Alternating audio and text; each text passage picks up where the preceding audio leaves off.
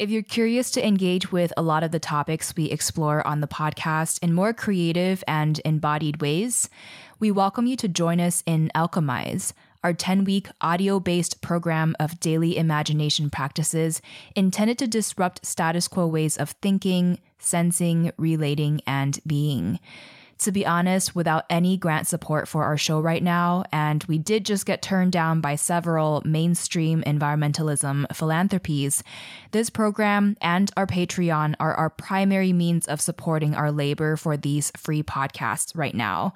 We really want to remain untethered to corporate interests, and every small contribution to our Patreon or enrollment in our program Alchemize helps to ensure that we can continue producing these vital conversations that feature voices and perspectives often sidelined from mainstream media.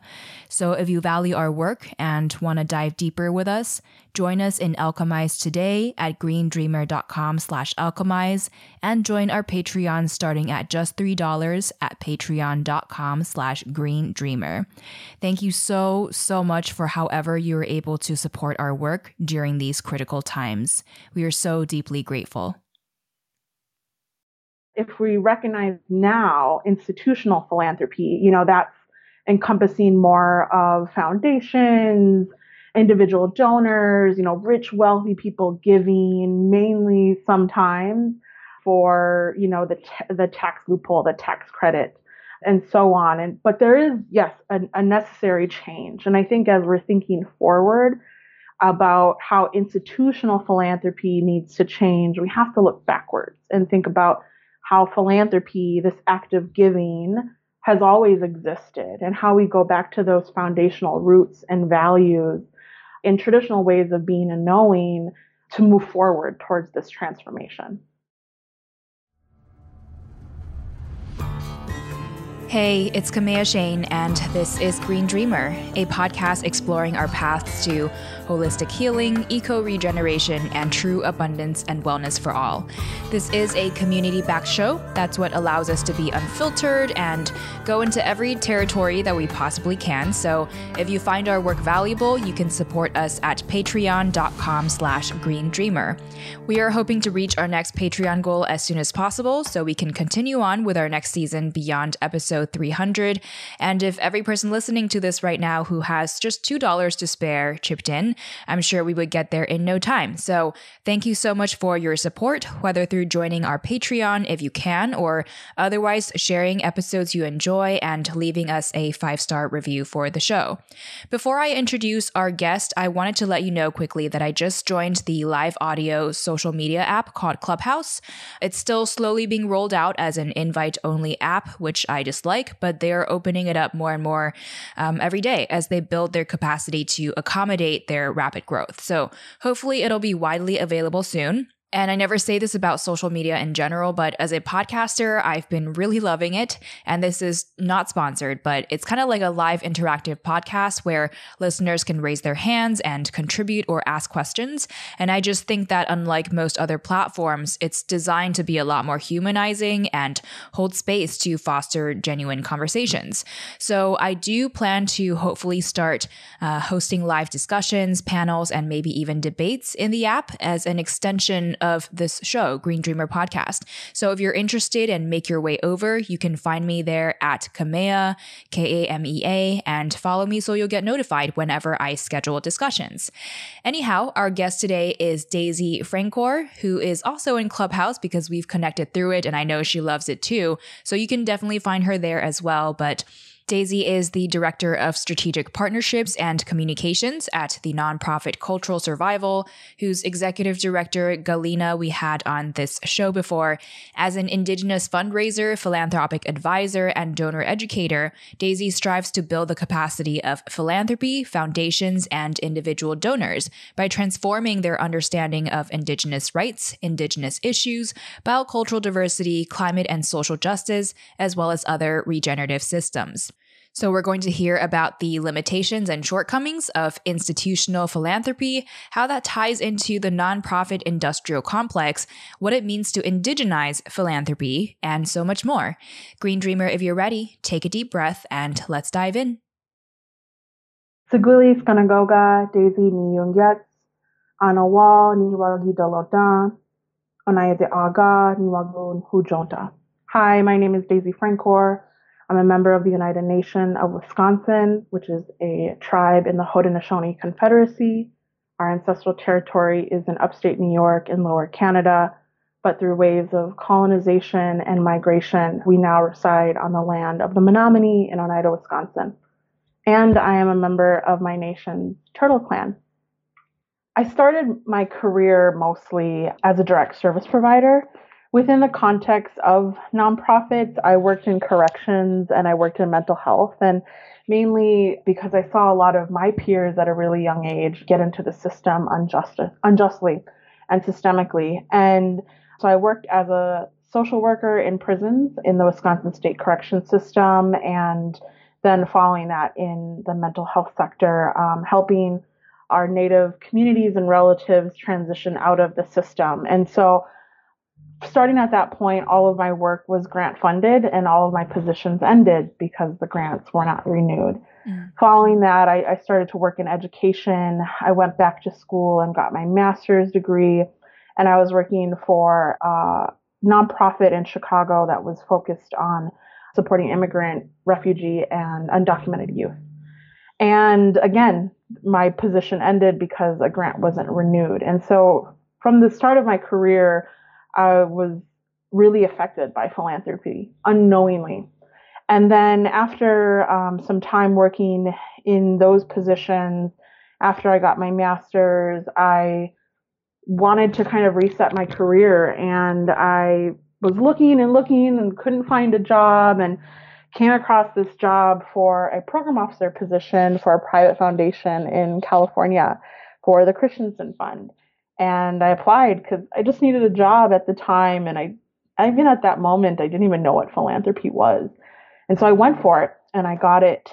And I up and moved to California from Wisconsin, from my community, across the country, never been there, and just kind of went on a whim. And that was my kind of journey into philanthropy through nonprofits, of working for different positions and sectors that were really based off of whether we were going to get the funds to continue that work or not. And then from there, working for the foundation, I was deeply immersed in philanthropy. So going from one end of not really understanding philanthropy, how it affects the work, how it affects movements, how it affects the services that we provide to our communities, to then being on the other side and intimately understanding how philanthropy really, in many ways, directs the way that our movements and the way that people organize and the way that communities support each other. So this whole idea that the world of philanthropy needs to be questioned may be quite new to our listener, because people might think, isn't philanthropy all about giving and doing good? So to go back to the basics, how exactly does this world function for somebody who's not familiar? As in, how does money flow through this world from maybe foundations to nonprofits to the actual work that needs funding? And what are some of the problems that you've witnessed from this world? Right.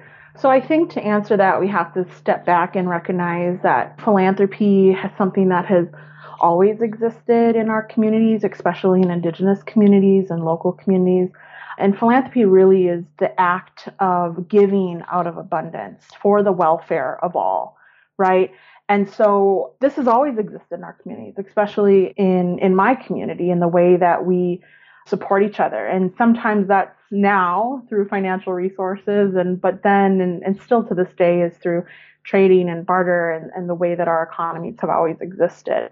But if we recognize now institutional philanthropy, that's encompassing more of foundations, individual donors, rich, wealthy people giving, mainly sometimes for, the tax loophole, the tax credit, and so on. But there is, yes, a necessary change. And I think as we're thinking forward about how institutional philanthropy needs to change, we have to look backwards and think about how philanthropy, this act of giving, has always existed, and how we go back to those foundational roots and values in traditional ways of being and knowing to move forward towards this transformation.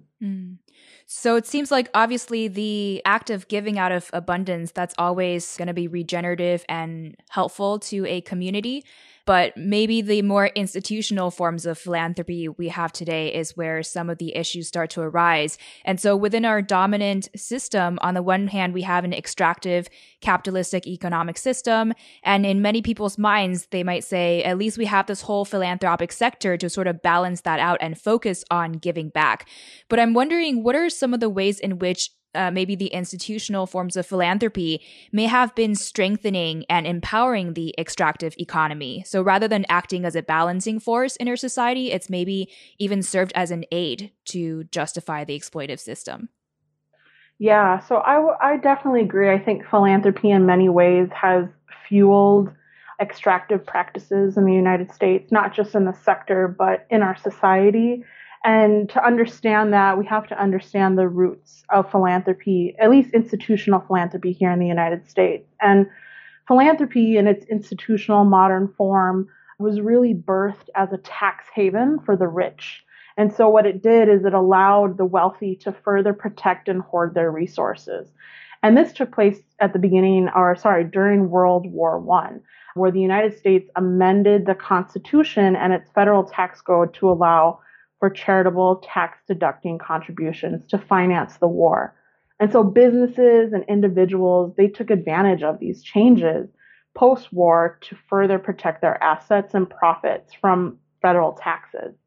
And that's what has led to the birth of a lot of foundations or charitable giving in the United States. And that is really kind of the basis for many, not all, but for many, and why charitable giving emerged in the United States.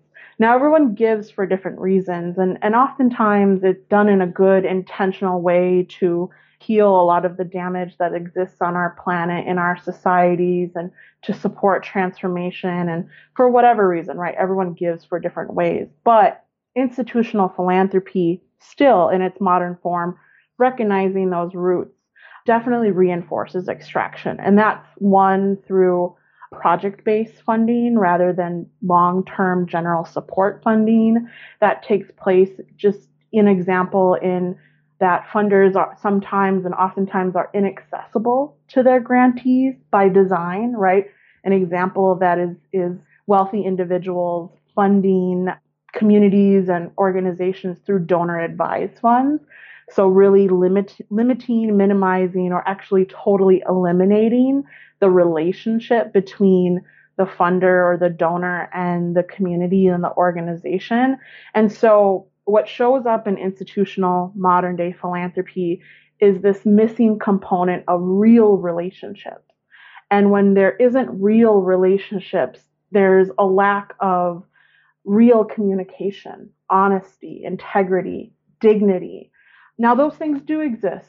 Some of those relationships do exist, but the basis of how philanthropy is today really lacks that and reinforces this very extractive and transactional way of operating, way of communicating, way of giving. So some people might say, as long as the financial resources are being handed out, isn't that what is needed to fund the work that needs to be done? So what sorts of, changes could building direct relationships with the source of the funding, what sorts of changes could that inspire? In our Indigenizing philanthropy series, a series by Cultural Survival, we have one article specifically that talks about shifting grant-making practices from extractive to reciprocal. And some of those examples to move forward in a good way, to build better relationships, is really rooted in the 4 R's of Indigenous philanthropy, which was created by International Funders for Indigenous Peoples, IFIP. And those 4 R's are respect, reciprocity, relationships, and responsibility. And those 4 R's are the foundational basis and value system for the ways that Indigenous peoples and Indigenous-led funds specifically engage with their grantee partners, the way that they give, the way that they're in relationship with. But for institutional philanthropy, there's a lot that they can learn from Indigenous-led funds and Indigenous philanthropy in the ways that we give today and the ways that we have always given back to our communities. But to some recommendations or solutions that institutional philanthropy can take or apply from Indigenous peoples in our leadership and our value systems is really thinking through their own leadership and increasing representation of BIPOC and specifically Indigenous executives, board members, senior staff, consultants, experts, a part of their institutions, and not just in foundations, but all institutions, right? We need to move forward with balanced decision making. So not always having top-down solutions or top-down decision making isn't always the best solution. And how can we build more bottom-up regenerative processes of decision making that are collective decision making, that are based off of the communities that we serve? And another solution that institutional philanthropy can apply as they're moving away from extractive practices is recognizing that in this work there's perpetual learning, ongoing learning that needs to take place, right? And that even for myself, I never like to say that I'm an expert in anything because I'm always learning. I'm always learning from my community, the communities that I serve, my peers, my friends, my loved ones, everyone around me. And something I know today, I might learn something new today, but I didn't know that yesterday. And so does that make me an expert today, but I wasn't yesterday?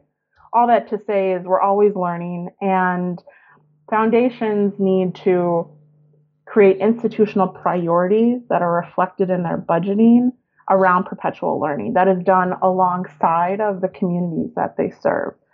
A few other things to add to that, especially in the context of relationships, in philanthropy and in charitable giving, there's always an imbalance in power dynamics. Because a foundation, whether they believe this or not, they're holding money over someone's head, even if it's given in a good way, right? And so aiming for relationships that are reciprocal. So what are the other ways that foundations can give back to a community? What are the non-financial ways that we can support each other, that we can be allies to each other, and that we can work in solidarity with? So really thinking about and centering reciprocity in our relationships and having continual conversations about that. Like a funder or, a grantee should have a conversation or have a part of every part of their conversation and ask themselves, is this relationship reciprocal? If not, what can we do together to make this relationship reciprocal? And that answering that question should be done together. So, addressing power dynamics and working towards reciprocal relationships. And also, I think there needs to be a shift in philanthropy in terms of thinking around giving. And that shift should go away from giving and towards gifting. Gifting, when you gift something, there is no expectation of anything in return. And oftentimes when we're giving in modern philanthropy, there's this expectation that you're going to receive something in return, right? That's a report. There's this expectation that foundations are, going to fulfill their mission through this grantee, that they're going to do something or be something as a result of that donation. But if you're gifting something, you're gifting it without an expectation of something in return. And it's liberating. I think that is an act of liberation, both for the foundation in releasing those resources, oftentimes that they do hoard, and just institutional philanthropy hoards, and is liberating for the community and the organization to receive those funds without restrictions, to receive those funds without an expectation that you're going to do something for me in return, and can actually do the good work freely without those strings held over their head. Right. I was going to ask you whether there are ever any conflicts between how a community might judge the success of some sort of initiative and how the funders might judge the success of what they're giving money to. So whether there are differences in how people view or want to quantify the metrics of success. Oftentimes in Western methodologies and Western evaluation, it's still very extractive, right? It's like, oh, X amount did this to perform this outcome, or this is the indicator of this outcome. And it's just very extractive, and it really lacks holism. And for Indigenous peoples, when we think about success, we think about our livelihoods, we think about it holistically, and we recognize the interdependence amongst all living things. And oftentimes foundations will actually have preset requirements or expectations around evaluation. And that takes place oftentimes in the decision-making process that itself for foundations and philanthropy of deciding, they'll ask questions about your evaluation metrics or your outcomes. And if it's not aligned with what they've already created in their mind themselves or their expectations or their actual processes, that'll oftentimes lead to organizations and communities not receiving funding. If you do make it past that hurdle and you do get the award, then sometimes that information that's already preset doesn't become available until after. And then therefore organizations and communities sometimes have to revamp or redesign their evaluation, right? Or that they're just not able to fully carry out their work in the way that they want to, right? And so I think philanthropy really lacks the respect for and understanding of self-determination, especially when it comes to evaluation and evaluative metrics, and just even understanding like how, if and how something is successful. And I think that is also rooted in the lack of trust that exists for BIPOC communities and BIPOC organizations, and the lack of trust that exists that we know and we are the experts of our own futures and our own livelihoods. And so to me, it's actually rooted in lack of trust. And that's reflected in these kind of set expectations and requirements around evaluation and those metrics. Is this the last time that I will see your face? Is this the last time that I'll be with you in this place? And I don't know it's over. No, I don't know it for sure.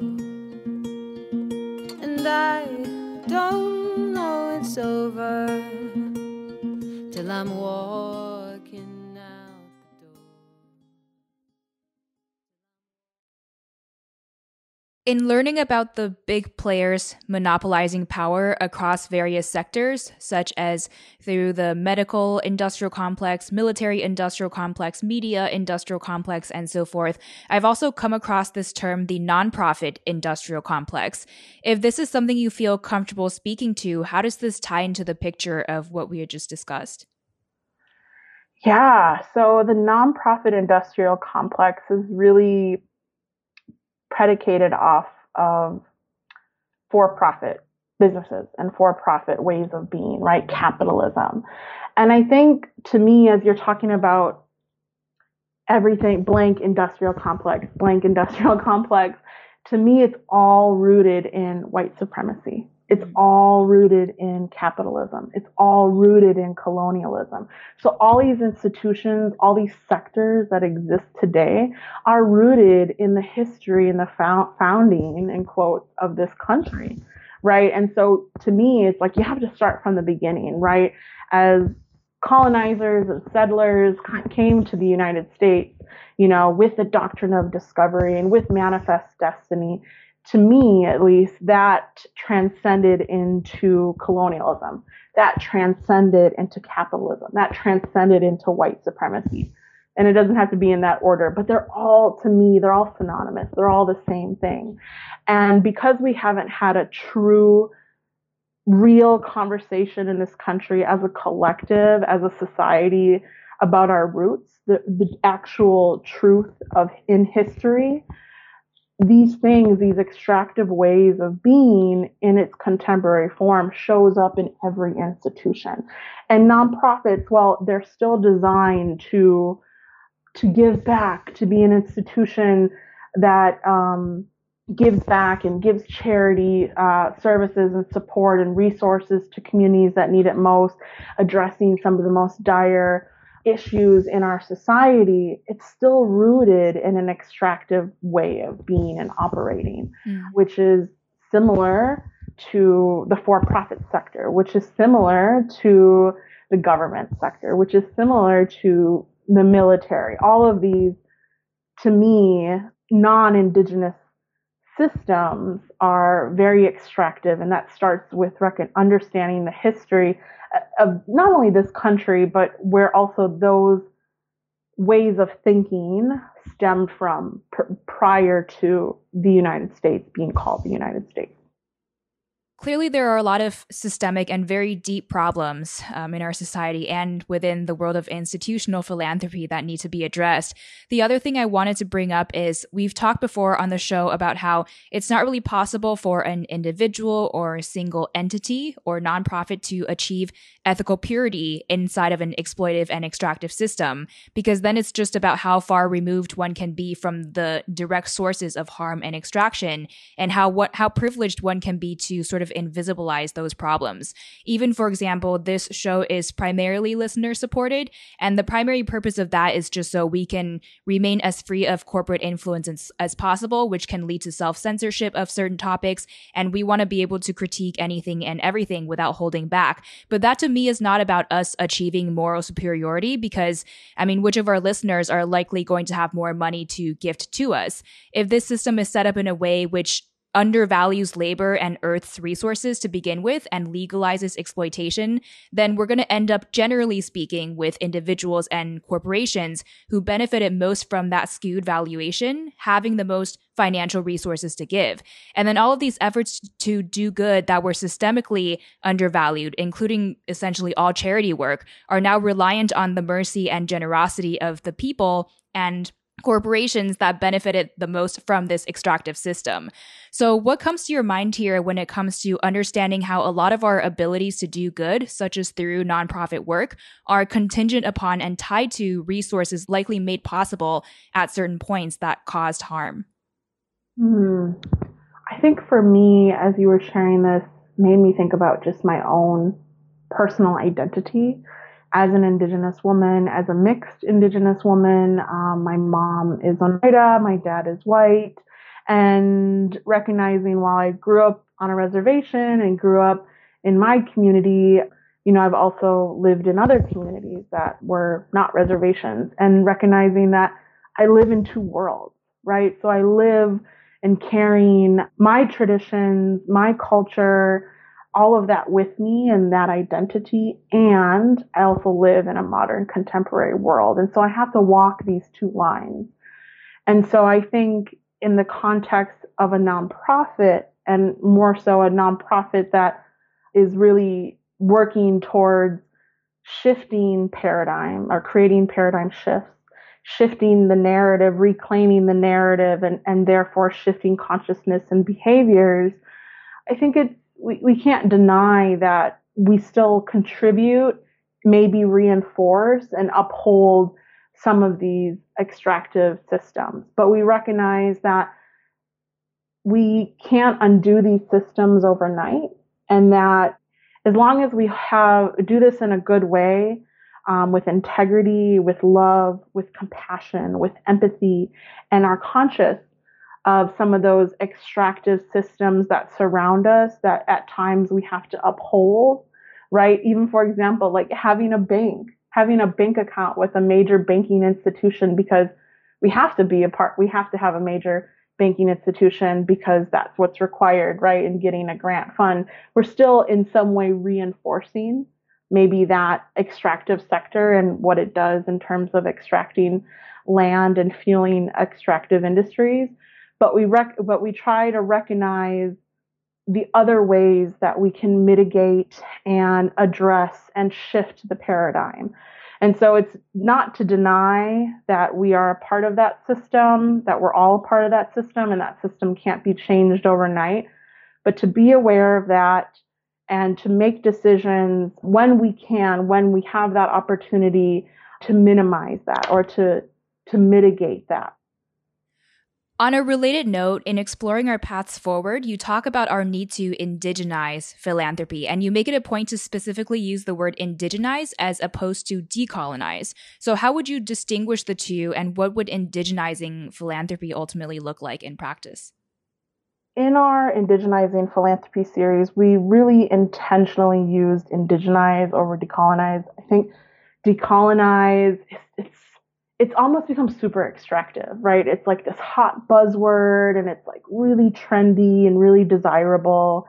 And honestly, it makes me really uncomfortable to see some people use that terminology and this action when it's not being done by BIPOC institutions or leaders. And so I'm not saying not everyone can decolonize. We absolutely can. But to me, what's important is the leadership, who's leading that conversation, who's facilitating those spaces, and who brings the lived experience and the traditions of thinking about transformation. And so for us, we talk about in the article that decolonization and indigenization, and especially of a system, they're not synonymous, but they are both important and they're both complementary processes. And so the way that we understand it is that decolonizing focuses on unwiring colonial, extractive, and exploitative attributes that interfere with equity, justice, and balance in relationships and our environments. Whereas indigenizing replaces, or rather returns us to our original ways of being and knowing, which supports reciprocal relationships between people and place. And so this unwiring process, right, this unwiring, which is decolonization, and rewiring, which is indigenization, to us is a process that is reflected in our neural paths in our brain. And it's a transition that takes place over time with continual practice and patience to achieve this transformation. So to me, decolonization is a transition. Indigenization is a transformation. And for indigenization or indigenizing, it's through following indigenous leadership to influence and guide the collective towards traditional ways of being and knowing, one that is more in a reciprocal relationship with Mother Earth, with our environment, with our kin, with all of our relatives. Because Indigenous peoples still hold those practices, those ceremonies, those value systems, those creation stories, those cosmovisions. Many of us still hold onto those things, have held onto those things and protected those ways of being and knowing for millennia. And many people have died to protect those things. And I think we're in a position now that we're seeing a lot of Indigenous leadership emerge because we're recognizing the deep need for Indigenous leadership, the deep need for our traditions and our ways of being to guide the collective towards a more equitable and transformative future. A lot of people have clearly been harmed by the colonial systems of extraction and the commodification of earth, of everything, of labor, and even relationships as well. So when people talk about the goal of decolonizing, essentially anyone who understands the harms that resulted from colonialism may enthusiastically support such efforts and feel aligned with that. And this can include Black, Indigenous, and people of color, immigrants, as well as just low-income working class people who have really struggled being valued based on their productivity for this system rather than for their full humanity.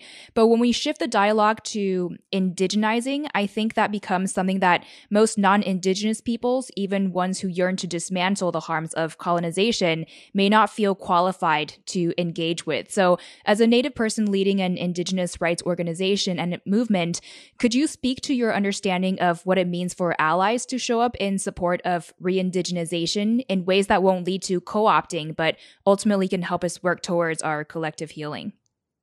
Yeah, so I think, again, as we're thinking about indigenization and recognizing that decolonization is the first step in that, I want to encourage that we all can do our part to have those really intimate, interpersonal, and reflective conversations with ourselves and how colonization, colonialism, capitalism, extractivism, all of that is showing up in our lives and in our surroundings. And then as we go along this decolonizing journey and then, and taking the next step towards indigenization, absolutely. It's following Indigenous leadership. It's learning from Indigenous leadership. It's resourcing Indigenous leadership. It's recognizing that not everyone is an expert in everything and that there are other people who we need to follow to do the good work in our communities, to do this, to embark on this necessary shift in the world. And for me, I believe that is through the leadership of BIPOC communities and specifically the leadership of Indigenous women as we think about indigenization and we think about transformation. And that, but to me, it also really starts with putting our money where our mouth is, right? And so, or where our mind is too, right? And where our heart is. And so if we really want to make change in the world, then we have to resource Indigenous leadership. We have to resource Indigenous sovereignty. We have to resource Indigenous self-determination and Indigenous rights. And so it's recognizing that I might not be an expert in this, but there are people who are experts as it relates to transformation and moving this world and shifting paradigms and moving it in a good way forward. Thank you for sharing that. And to wrap up our main discussion, what else do you feel called to share right now in terms of your recent work at Cultural Survival? And what actions would you like to encourage our listener to take to try to embody what we had talked about here? Sure. So at Cultural Survival, since the beginning of this pandemic, we have set out on a huge COVID-19 response campaign where we have fundraised to really redistribute resources through grants through our partners throughout the world. We've also curated and distributed life-saving content. And so you can find more about our work and our response to COVID-19 on our website at cs.org. But I share that because these systemic disparities or these systemic issues that have existed for Indigenous peoples as a result of capitalism and colonialism have exasperated in this pandemic. And Cultural Survival is one of the few organizations that are working at a global scale to ensure that Indigenous peoples are not left behind. And so as we're in this time of thinking about transformation, we're thinking about justice, we're thinking about equity, we also have to remember, and we're talking about BIPOC communities and the importance of their leadership. We can't forget the I in BIPOC. We can't forget about Indigenous peoples. And so as folks are considering supporting or collaborating with, or, just in their own theory of change and social justice for them at a personal level, think about where do Indigenous peoples fit into that? And what can you do to support them? And one example is checking out our website and learning more about our work, learning more about our partners and what we're doing on the ground, and finding ways to support Indigenous peoples locally, domestically, and internationally. You want to know what love is. You want to feel it in your bones. You want to have the answers, my friend, but you never really know until the end. And I don't know it's over